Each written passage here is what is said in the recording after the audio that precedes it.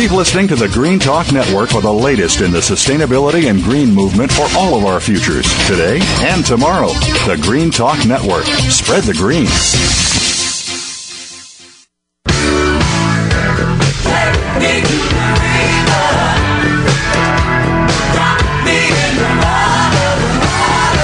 You're listening to Moyer's Environmental Dialogues. To participate in today's discussion, you're welcome to call into the program at 1-888-346-9141. Again, that's 1-888-346-9141. You can also send an email to rob@oceanriver.org. Now, back to Dr. Rob Moyer.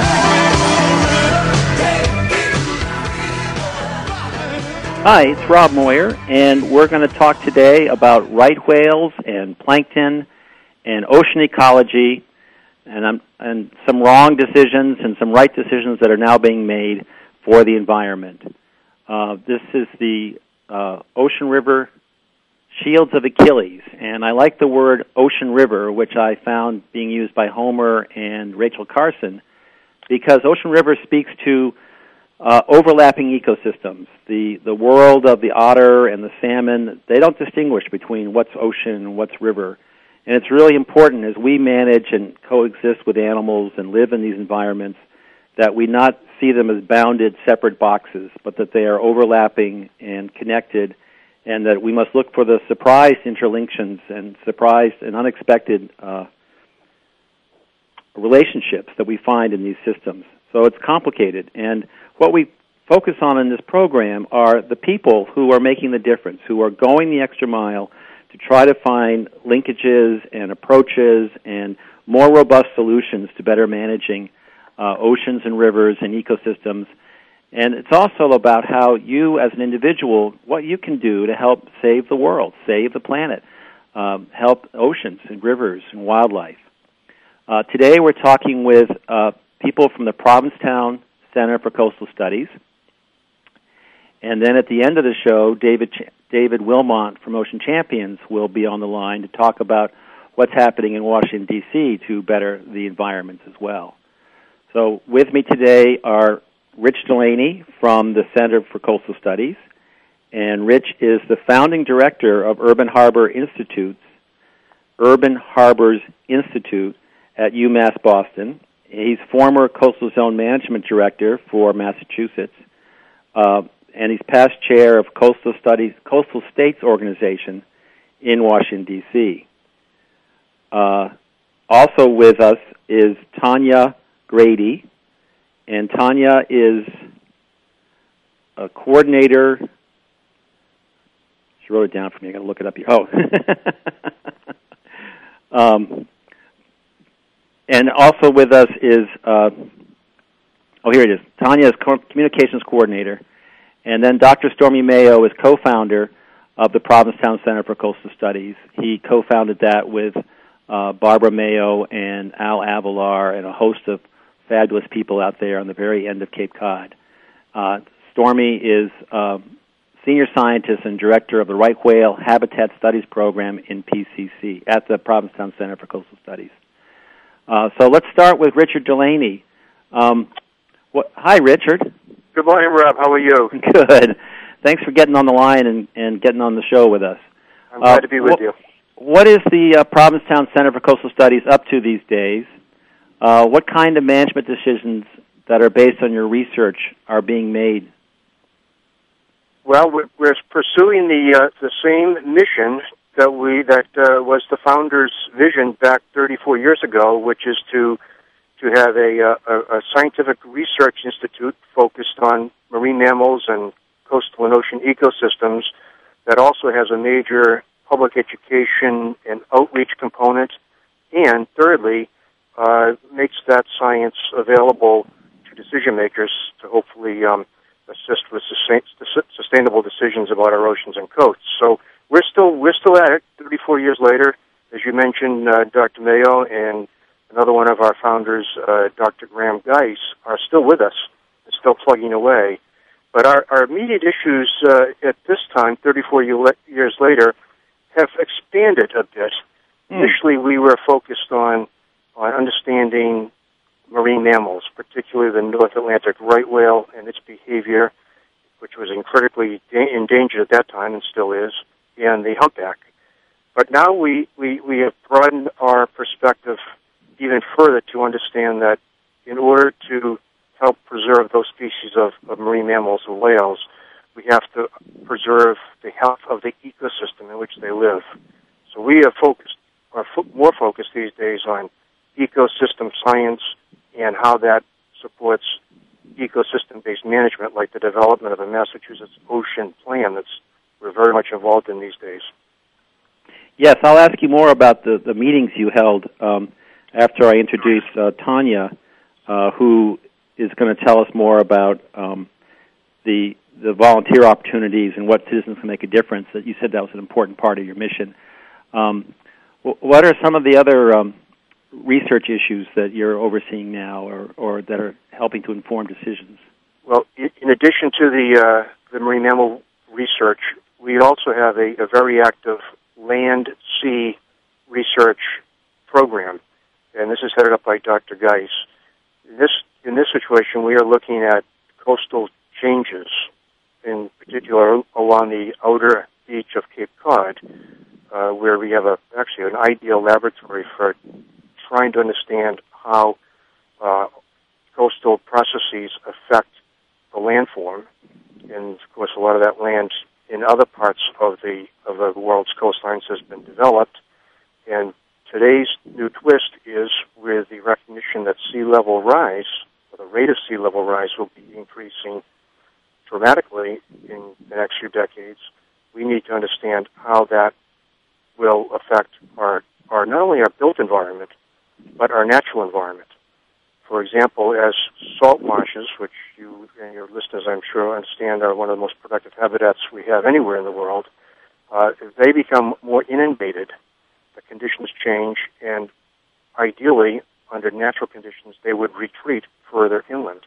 But because we've altered and structured our coastline so much, we may have major loss of salt marsh habitat unless we plan ahead and figure out how to mitigate and adapt to that change. And that's part of what our sea-land interface project is doing.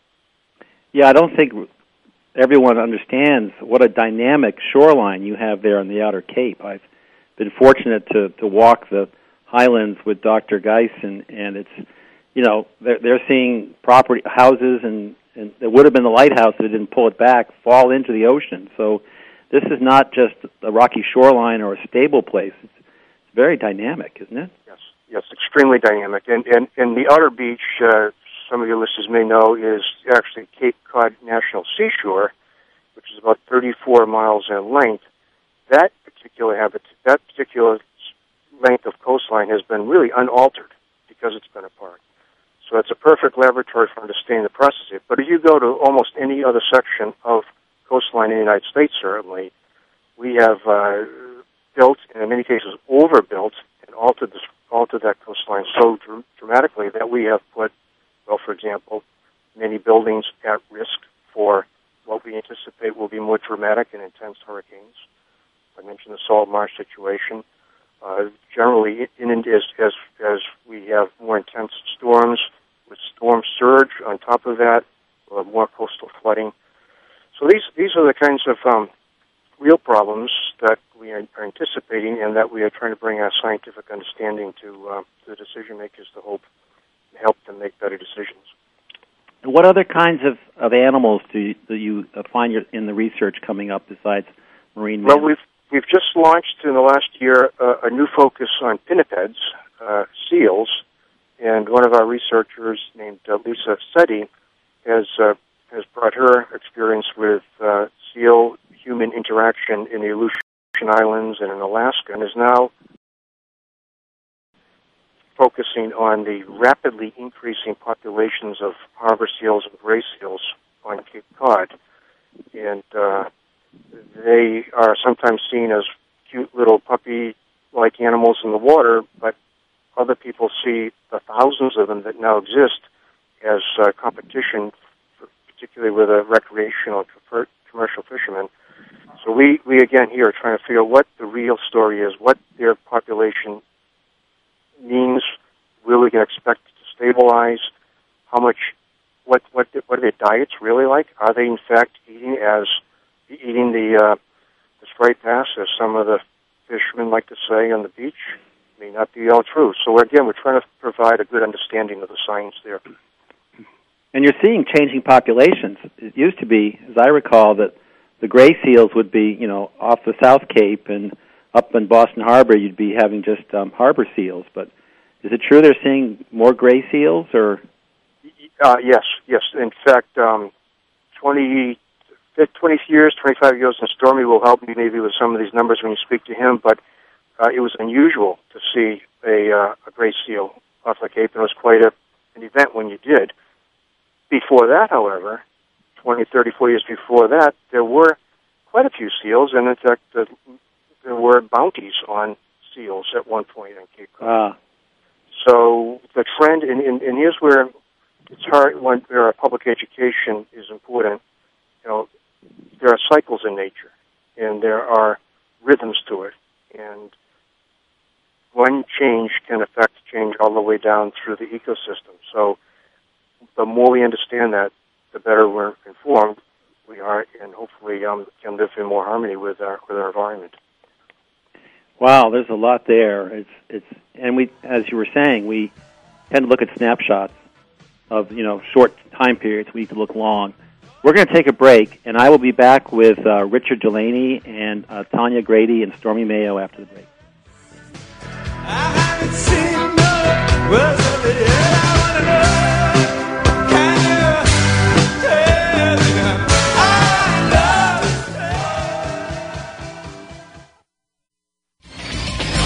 Keep listening to the Green Talk Network for the latest in the sustainability and green movement for all of our futures, today and tomorrow. The Green Talk Network. Spread the green. All together now. Connecting local stewardship with global support, the Ocean River Institute is a nonprofit organization dedicated to helping people and groups make a difference where they live and work. We believe that many environmental issues can best be addressed by people taking action in their own communities and regions. It's not the large national entities, but the small, localized, or newly formed groups that often need help to achieve their goals. That's where the Ocean River Institute comes in. We maintain a network of eco-stewards and ORI partners, connecting them with resources and services to help them maximize their impact, expand their capacity, and weather unexpected setbacks. ORI actions and events offer opportunities to make a difference, to go the distance, and you can volunteer to be an ORI eco-steward. To discover more, visit us online at www.oceanriver.org. That's www.oceanriver.org. The Ocean River Institute is a 501c3 nonprofit organization dedicated to helping people and groups make a difference where they live and work through environmental stewardship and science. The latest business information is made simple with the Voice America Business Network. The professionals in the business world bring you live talk radio shows featuring an array of business topics, strategies for building wealth, sales and marketing, stock trading, investing, and business technology. Voice America Business hosts are professionals in their fields and bring to the airwaves weekly business discussions that offer up-to-date information, advice, and education. The Voice America Business Network, the bottom line in business talk. Keep listening to the Green Talk Network for the latest in the sustainability and green movement for all of our futures, today and tomorrow. The Green Talk Network. Spread the green.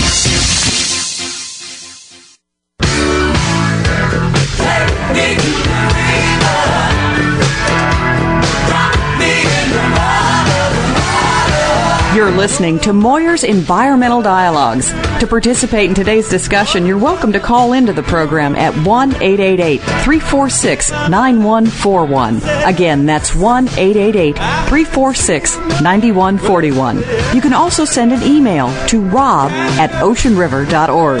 Now, back to Dr. Rob Moyer. Hi, we're talking about Cape Cod Bay, Mass Bay, and the Gulf of Maine with the Provincetown Center for Coastal Studies.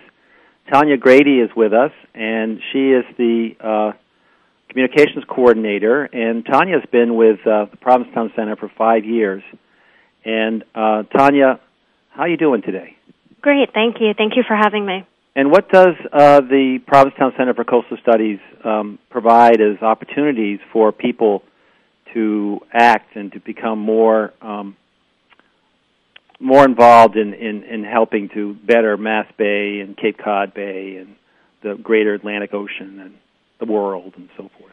Well, as far as opportunities for the general public to get involved in local conservation efforts, we provide lecture series which are offered throughout the year on various marine-related topics. But we also host field walks, and they're hosted by our scientists. So it offers people a great exchange with our science staff to better understand their surroundings and the things that they're seeing and the interactions that they're having with the environment. And beyond that, we offer a fisherman's forum. Well, this past year we hosted a fisherman's forum. We hope to continue to do that. And that's actually hosted by Owen Nichols. He's a director of the Center's Marine Fisheries Initiative. And this year, he brought together fishermen, local community members, and scientists. And we discussed a broad range of topics, including the state of our fisheries, changes to fishing regulations, and issues concerning the future of the fishing industry. That's really great that you bring people together, you provide a common ground that people can kick back and hopefully, things aren't too restricted to speeches and stuff. There's nothing like getting out in the field and walking with Graham Geis or the other scientists through the landscape and along the shore of... do you have a chance to do any of that? I do. It's an incredible experience. It's wonderful to see the interest in the faces of the community, and it's also wonderful to actually learn from an experienced marine biologist about the wonderful marine mammals that we may see off the coast during these field walks. Yeah, it's really interesting because they give you the initial pocket elevator speeches, and we've heard those, but then as things become more and more clear, as different things are brought to light, I always learn something interesting, and it's a great way. And families can do the walks, right, with the scientists? Absolutely, and we encourage families to come out and attend these field walks. We don't charge a fee for these walks. They're free. They're open to the public. So it's a great way to spend some quality time with the family, to get involved, and to see what's going on in your backyard. And Richard, you've been hosting some planning at the Provincetown Center for Coastal Studies. Yes, we've been very actively involved with I believe it's probably the first in the United States effort to create a comprehensive plan for how we're going to use the ocean surface, the ocean waters off our coast. What people have realized in recent years is that when you look out at the blue sea, it looks like there's not a lot going on, but in fact, when you overlay the number of activities from shipping lanes to cable crossings to proposals for offshore energy facilities, supposed to remove sand and gravel to re-nourish beaches, aquaculture plants, there's actually a myriad of activities either going on or planned, often competing with each other, often not being done in the most environmentally sensitive way. So the goal of this plan is the Commonwealth of Massachusetts will sort kinds of uses that should happen in areas where they're suitable, other areas where they should be prohibited, and in effect zone the ocean surface. It's a huge effort. It's, as I say, the first in the nation. We're using all of our scientific understanding as the basis for this, and then we're using an organization called the Massachusetts Ocean Partnership, and that's a collaboration of many different so-called stakeholders, but users ranging from industry to researchers, to citizens, to government agencies. And in this forum, people can share their views and interests, learn how the other users are proposing to use the ocean surface, and then hopefully come to some consensus on what would be the most sustainable plan. Well, the Provincetown Center for Coastal Studies is really fortunate to have you, Richard. I know that you're relatively recent there, but the experiences you bring could not be better, more appropriate for managing and hosting these kinds of forums of what we call elephants and butterflies, the big federal agencies and the strong state agencies and little groups of citizens and stuff. It's pretty remarkable that they're fortunate to have someone who used to direct coastal zone management and then go on to the Urban Harbors Institute, which overlooks Boston Harbor from on top of UMass Boston. But I bet you find that a lot of it is herding cats and being respectful at the same time. I mean, I shouldn't call them cats. Thank you for the compliment, but really, I am the lucky one. I mean, I now have in this position a chance to continue my focus on oceans and coasts, which you can see from my resume has been my lifelong focus. But to rejoin Stormy, Mayo, Graham Geist, Tanya, all of the wonderful staff. We have 22 people working at the center. And as I think you got the flavor of Tanya's comments, these are active scientists. We're not up there in our ivory tower just doing research to create new knowledge.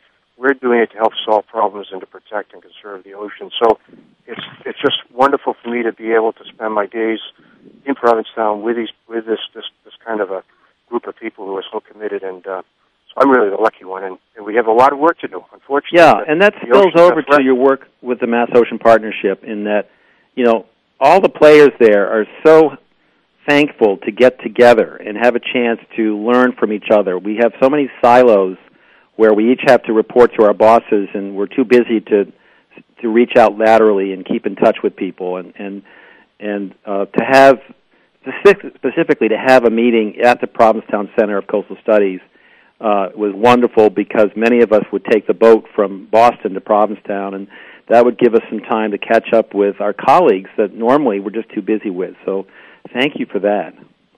You know what? One of the things that people sometimes don't appreciate is that doing the kind of science we do and collecting the data that we have for 20 or 30 years, and also planning. People say, "Why do you plan? That doesn't make." Well, when you have a thoughtful plan provided based on good science, things happen. I think Stormy, when he talks to you a little bit more about some of the right whale research and work, that data has been instrumental over the years to create designations of areas. I'll then talk about shipping lanes, about critical areas.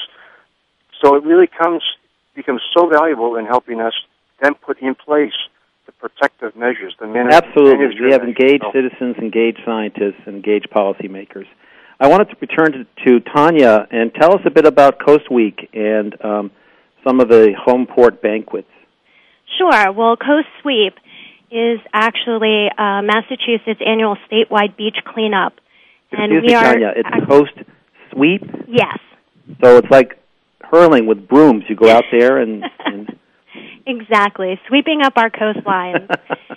And we at the center are participating on September 19th at 2 p.m. And it's a wonderful opportunity for people to come out throughout the state of Massachusetts and clean up our beaches, take responsibility, and get out there and clean them up. It's actually, the event is sponsored by the Massachusetts Office for Coastal Zone Management, and it's coordinated by the Urban Harbors Institute. Is it dangerous? Do you have to wear hazmat suits? Can children participate? Or? No, I wouldn't say it's dangerous, but gloves, I think, would be a good idea. And common sense. Yes, definitely. And also, I'd just like to say, if people would like to get involved or learn more about it, they can visit our website, www.coastalstudies.org. That's the Provincetown Center for Coastal Studies at www.coastalstudies.org. Yes. And tell us about Home Port Banquets.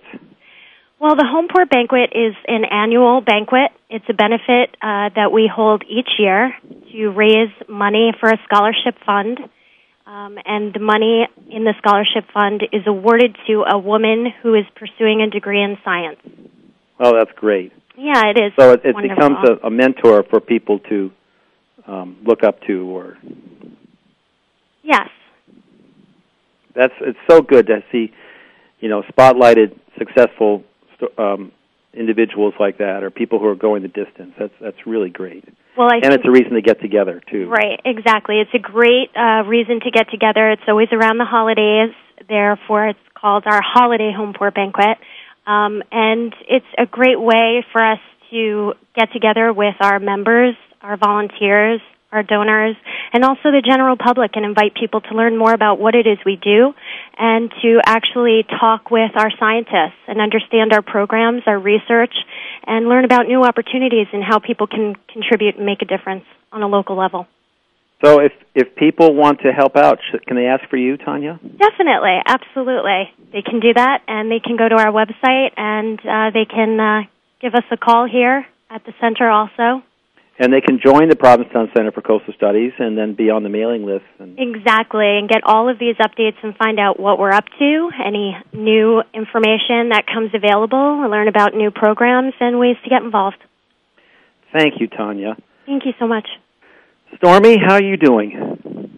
I'm doing fine. Thanks, Rob. Okay, we're going to be back with Stormy Mayo after this break and more about the whales and wildlife of the oceans of Cape Cod Bay and Mass Bay.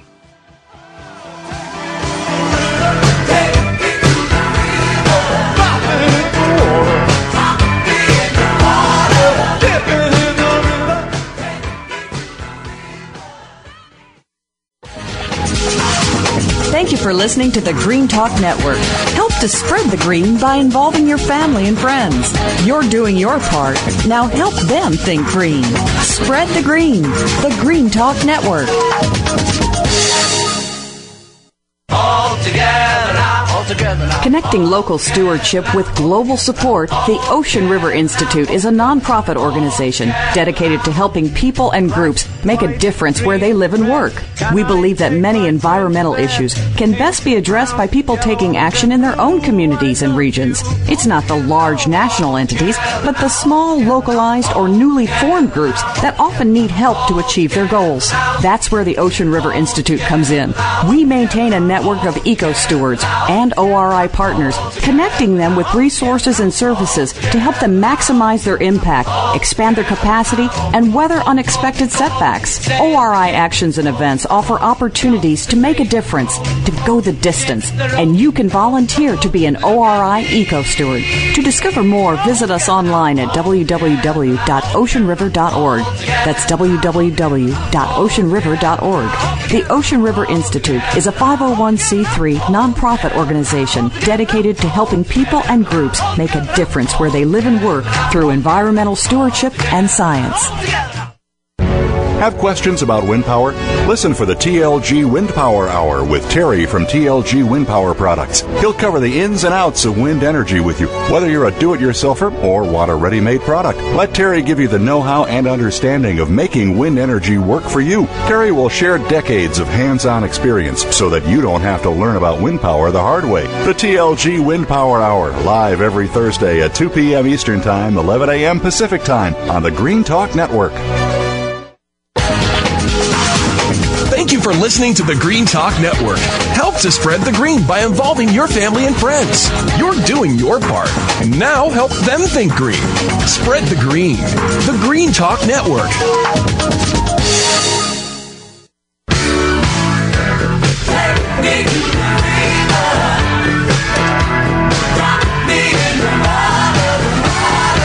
You're listening to Moyer's Environmental Dialogues. To participate in today's discussion, you're welcome to call into the program at 1-888-346-9141. Again, that's 1-888-346-9141. You can also send an email to rob@oceanriver.org. Now, back to Dr. Rob Moyer. Hi, we're back with Dr. Stormy Mayo of the Provincetown Center for Coastal Studies. If you ever went out chances are that if you went out seeing whales, to look for whales on Stellwagen Bank out of Provincetown, the first vessels going out were the Dolphin Fleet, and the Dolphin Fleet continues to go out. And for many of those voyages, Stormy has been the scientist on board to help find the whales and then keep the that turned out to be really valuable records of what the sightings are and the behaviors and stuff. So it's a real honor to have Dr. Mayo take time from his work and time at sea to talk to us. Stormy, how you doing today? I'm doing fine. It's good to be with you. And so what are we finding about all the whales, and tell us about the ecosystem and how important that is that supports them and stuff. Right. Well, most of my work has really transferred to studying one species. I used to do a lot of work with humpback whales and fin whales. Now other people are doing that at the center, and in fact, in the Atlantic and the Pacific. Most of my work now is focused on North Atlantic right whales. They're one of the rarest of all the species of large whales, probably the rarest. And so we're looking very closely at questions of ecosystem, figuring that the final battle to save them likely will be, as it is with many large mammals, a battle over the system, the ecosystem that supports them. So we've been doing a lot of work with their food, trying to understand as best we can what it is that they depend upon. Yeah, because they depend on the ocean. It's remarkable that these animals survive, and so are you seeing the ocean becoming more healthy or less healthy, or and is that having an impact one way or the other? Well, I think there are many scales of change, and I don't think we can say that the ocean ever is changeless. It hasn't been in the history of the oceans. There's always change going on, but as I'm sure your listeners know, one of the troubling issues, both about things like extinction and changes in ecosystem, is that the changes now are occurring at ever-increasing pace, and in some respects at ever-increasing depth. And certainly the environments that we're studying where right whales still make a living are undergoing some of those fast changes. One of them that, of course, concerns all of us is the change in climate and global warming issues, which doubtless will impact the oceans as much, probably more, than the land.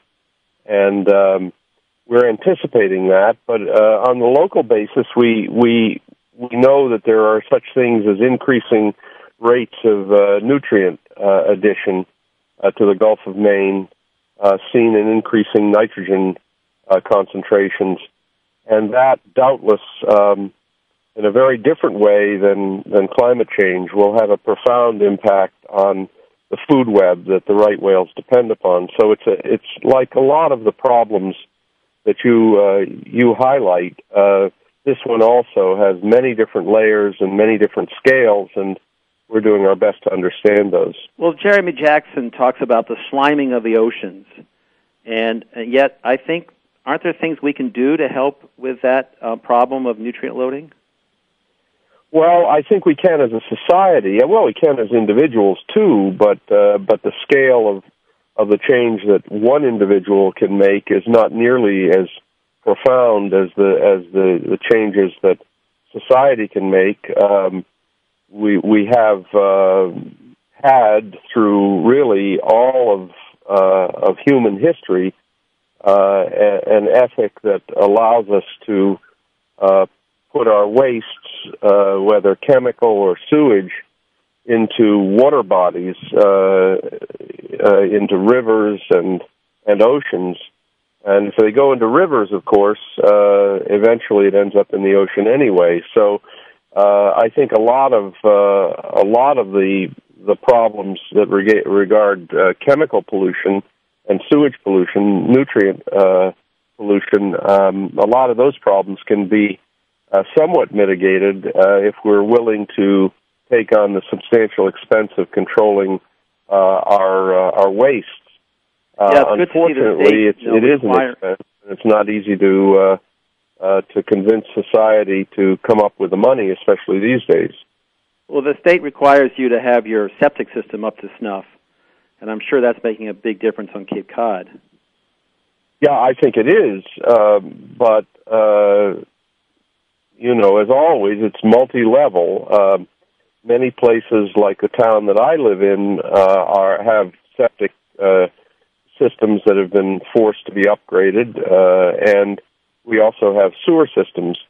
But eventually, we have a large volume of nutrient-rich water that gets injected into the ground, and on Cape Cod, where there's a lot of movement of that water body, it eventually comes out as nutrient-rich water into the embayment. Right, you don't have any soil eventually, there, and probably it's far down the road, we're going to have to learn how to turn the water that was sewage or chemically polluted back into drinking water, and then we will have a closed system that'll work. So let's talk about some critters. That's a deal. How's plankton doing? That's an important food source for right whales, and right. And you've been doing studies on that, haven't you? Yeah, we've been. One of the central things that we've been doing has been looking at the food resources that support the right whales. Cape Cod Bay is a very special location. It's really probably the closest, nearest shore feeding habitat for the last right whales that has been identified, and our work found them here back in the mid-'80s. And our main interest has been in the plankton, the really nearly invisible food that right whales filter from the water. The plankton system right now appears to be relatively good. It's never stable. It's always changing, but the average concentration of food organisms in Cape Cod Bay remains very high in the midwinter and mid and late winter, and seems at present enough to support the right whales that come here. Bravo! But I have to say, though, that we do anticipate changes will be coming with increasing nutrient addition and changes in climate. There doubtless will be changes in the plankton resource. Well, that's right. One of the changes in climate is forcing carbon from the atmosphere into the ocean, which leads to ocean acidification. And could acidity might that be a problem? Well, doubtless. That impacts virtually everything, including the food that we eat out of the sea. Ocean acidification is yet another issue. I haven't mentioned it, and it's not my specialty, but it is very worrisome with regard to the plankton organisms that are so small and hence so delicate. So yet another issue. Now, last time I saw you had to rush home to walk the squid or something. What are you doing with squid these days?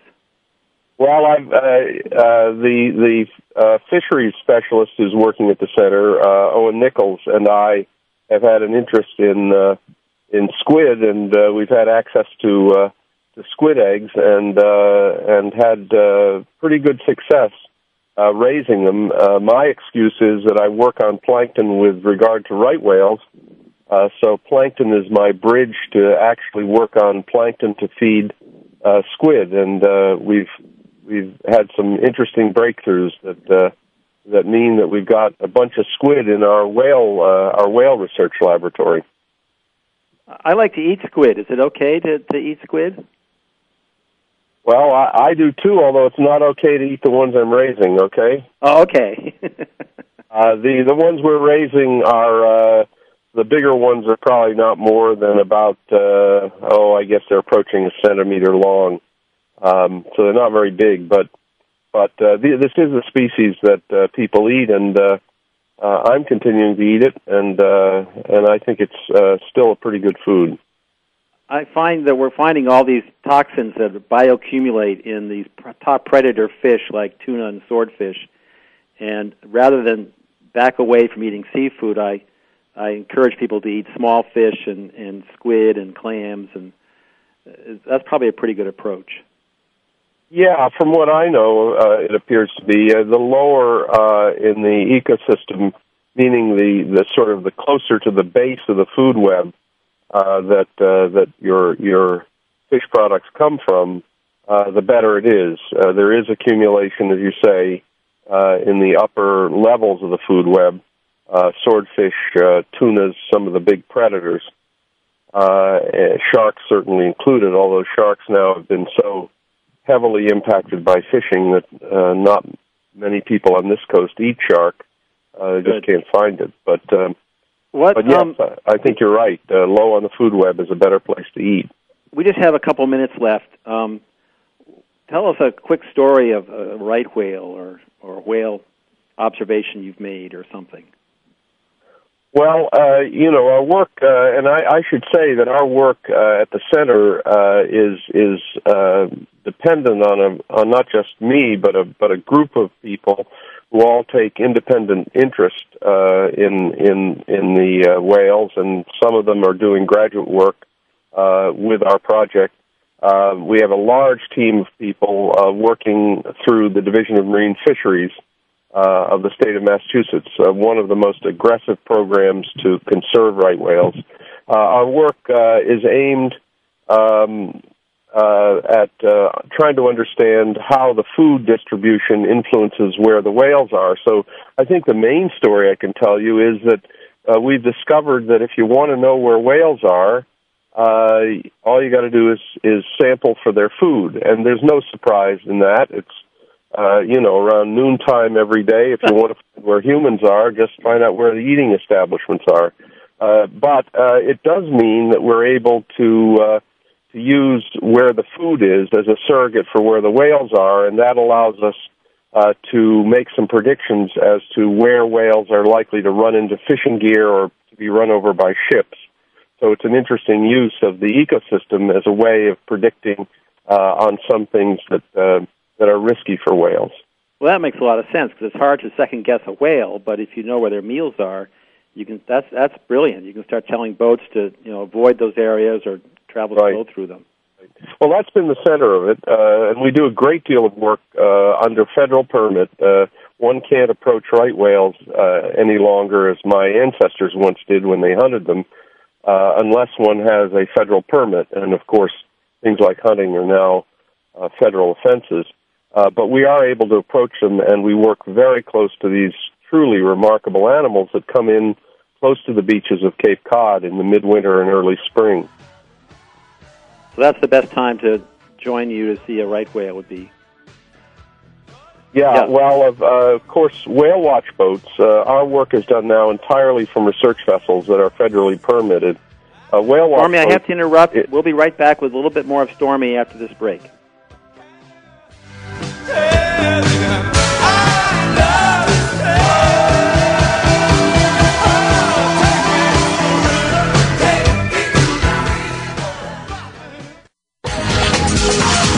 Thank you for listening to the Green Talk Network. Help to spread the green by involving your family and friends.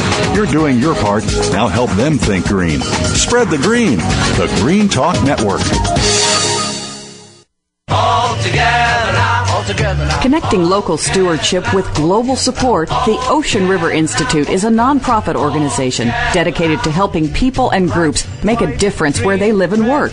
We believe that many environmental issues can best be addressed by people taking action in their own communities and regions. It's not the large national entities, but the small, localized, or newly formed groups that often need help to achieve their goals. That's where the Ocean River Institute comes in.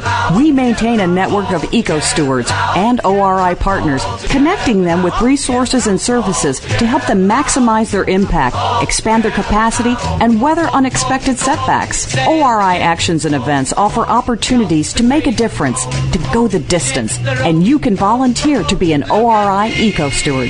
To discover more, visit us online at www.oceanriver.org. That's www.oceanriver.org. The Ocean River Institute is a 501c3 nonprofit organization dedicated to helping people and groups make a difference where they live and work through environmental stewardship and science. Experience higher love, an archangelic journey into ascended joy and authentic living. Your hosts, Sri Ram Ka and Kira Ra, will assist you to open your heart, expand your love, and be ever present with true joy. Your journey with Sri and Kira begins right here on the Seventh Wave Network with Higher Love, Wednesdays at 5 p.m. Pacific, 8 p.m. Eastern. Can we recognize our world not as a commodity, but as a sacred creation that will support us best the more creatively we live on it? Green Visions is all about how a spirit of innovation and pleasure can be brought into solving our environmental problems. Join your host, Carolyn North, each week as she talks about what citizens of the world are doing to make a difference. Heal the planet, heal yourself, and have a good time doing it. Tune in to Green Visions with Carolyn North every Wednesday at 1 p.m. Pacific Time, 4 p.m. Eastern Time on the Green Talk Network. The Green Talk Network is here. Spread the green.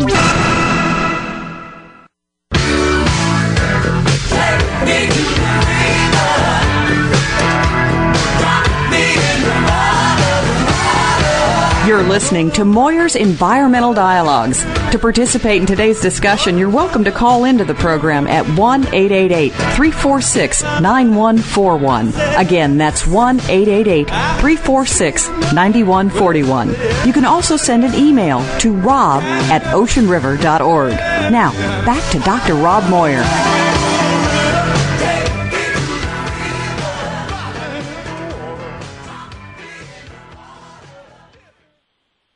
Hi, it's Rob Moyer. We've been talking with Dr. Stormy Mayo of the Provincetown Center for Coastal Studies.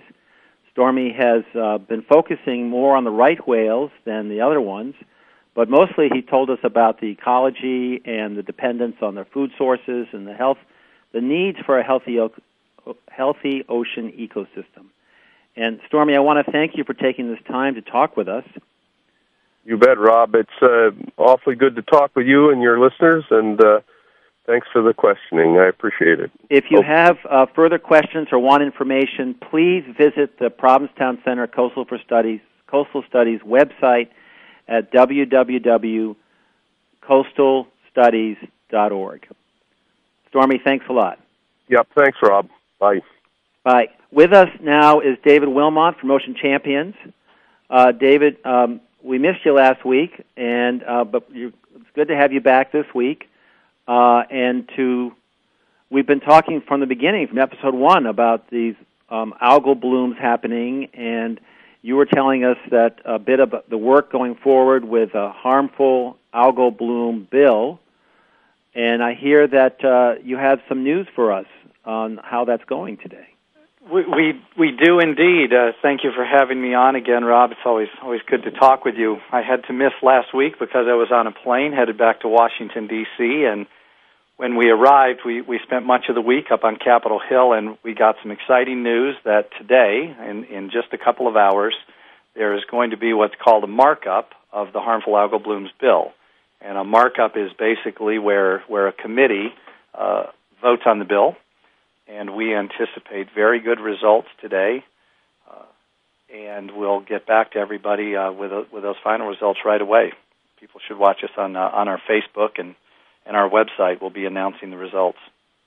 So the markup leads into a vote by the committee, and then it is ready to go to the floor, or are we talking representatives or Senate or both? Or what? Yeah, so that's exactly right. So in the Senate, this is going to happen on the Senate side, and people have probably been hearing more about markups in recent days because there's been so much talk about the health bill, which has to be marked up in multiple committees. Well, luckily our bill is just one committee. It's the Commerce Committee, and once it passes that committee today, then it will just require action on the floor of the Senate before it would be sent to the House side. We have to get a bill out of the House of Representatives, and then the two come together, get agreement, pass that, and send it to the President.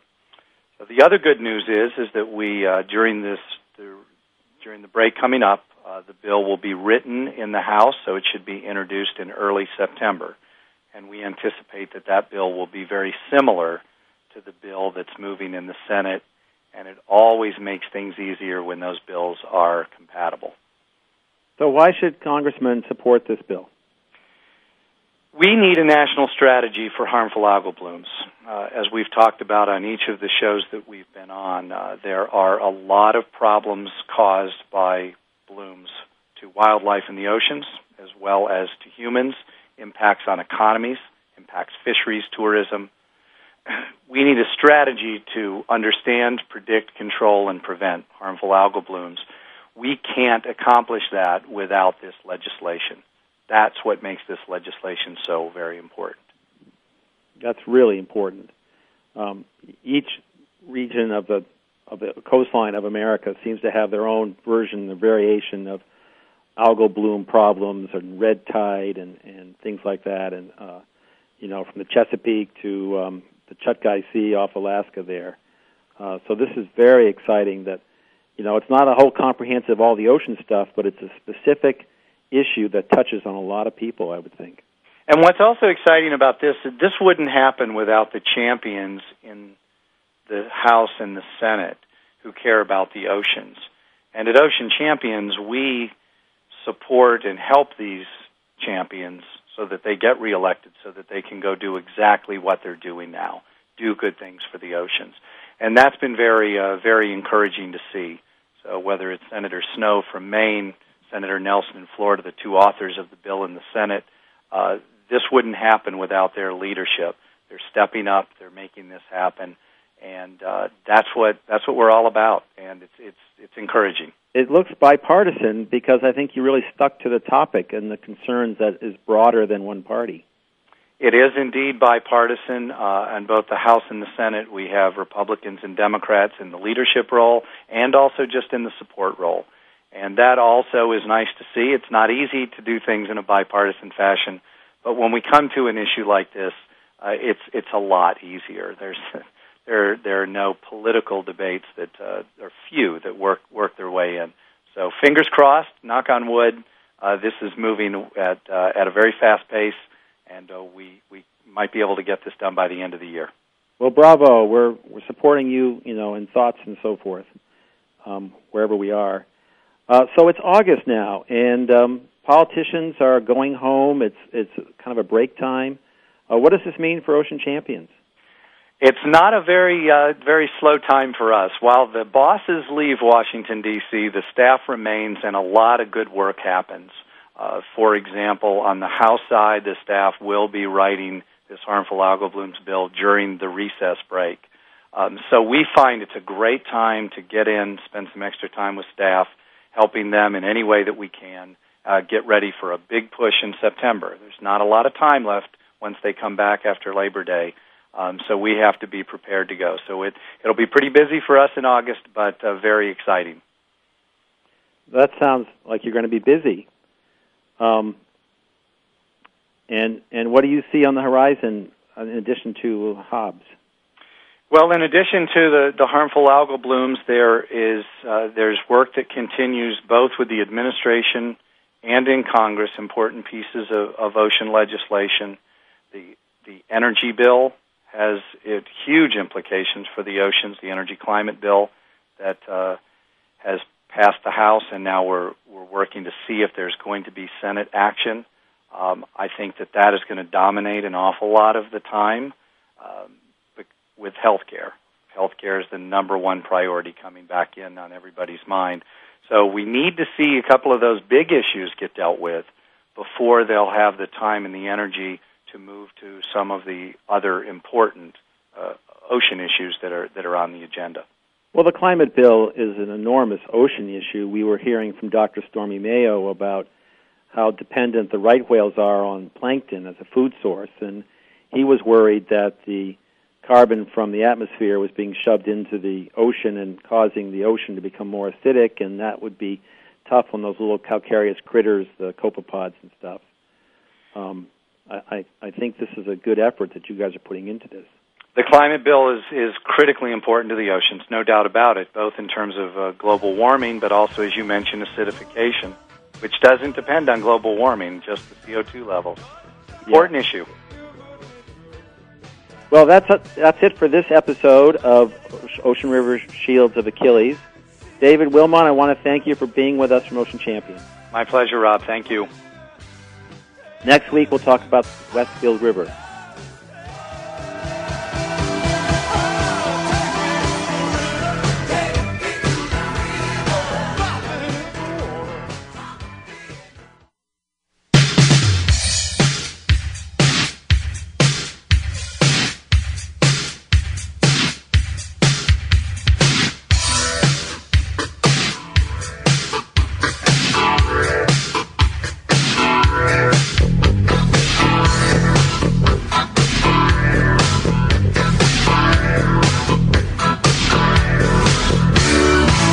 Thanks again for joining us this week on Moyer's Environmental Dialogues.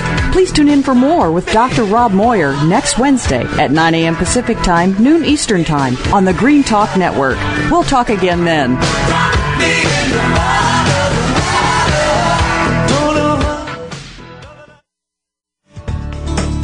Thanks again for listening to the preceding program brought to you on the Green Talk Network. For more information about our network and to check out additional show hosts and topics of interest, please visit thegreentalknetwork.com.